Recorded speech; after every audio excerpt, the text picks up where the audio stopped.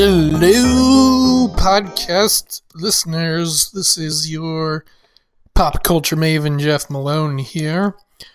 I'm here with a mini episode of That's Entertainment.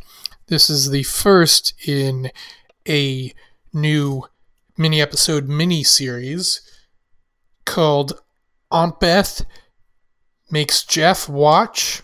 in which Aunt Beth assigns me a movie or a TV show or some form of entertainment that she has enjoyed and that I have not seen yet.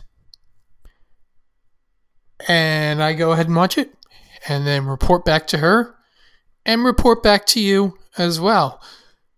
So in this inaugural edition, we've got Cheer, the Netflix docuseries about cheerleading. In particular, it's about the cheerleading squad at Navarro College in Corsicana, Texas, the Navarro Bulldogs. And to keep this in the spirit of That's Entertainment, I guess I'll quickly talk about my first and my favorites when it comes to cheerleading and entertainment. So what's the first time I ever encountered cheerleaders on the screen? I would say that's hard to pinpoint exactly, but we'll go ahead and just say every high school movie and TV show from the 90s, the 90s being the decade that I primarily grew up in. And as for favorite, I think my favorite piece of cheerleading media would have to be the 2000 film Bring It On. So peppy, so really influential. A lot of fun, just a lot of fun watch. And I took a BuzzFeed quiz once. It was like, what 90s or 2000s teen movie girl character are you? And my result was Torrance Shipman. So I was very happy with that. I'm like, yes, okay, good. This was a well-designed quiz.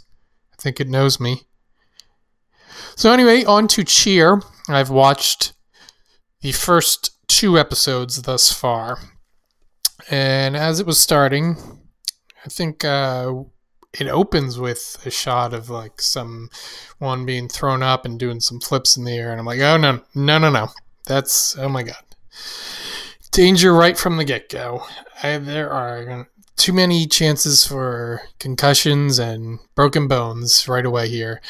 And sure enough, there are multiple concussions portrayed in the first couple episodes.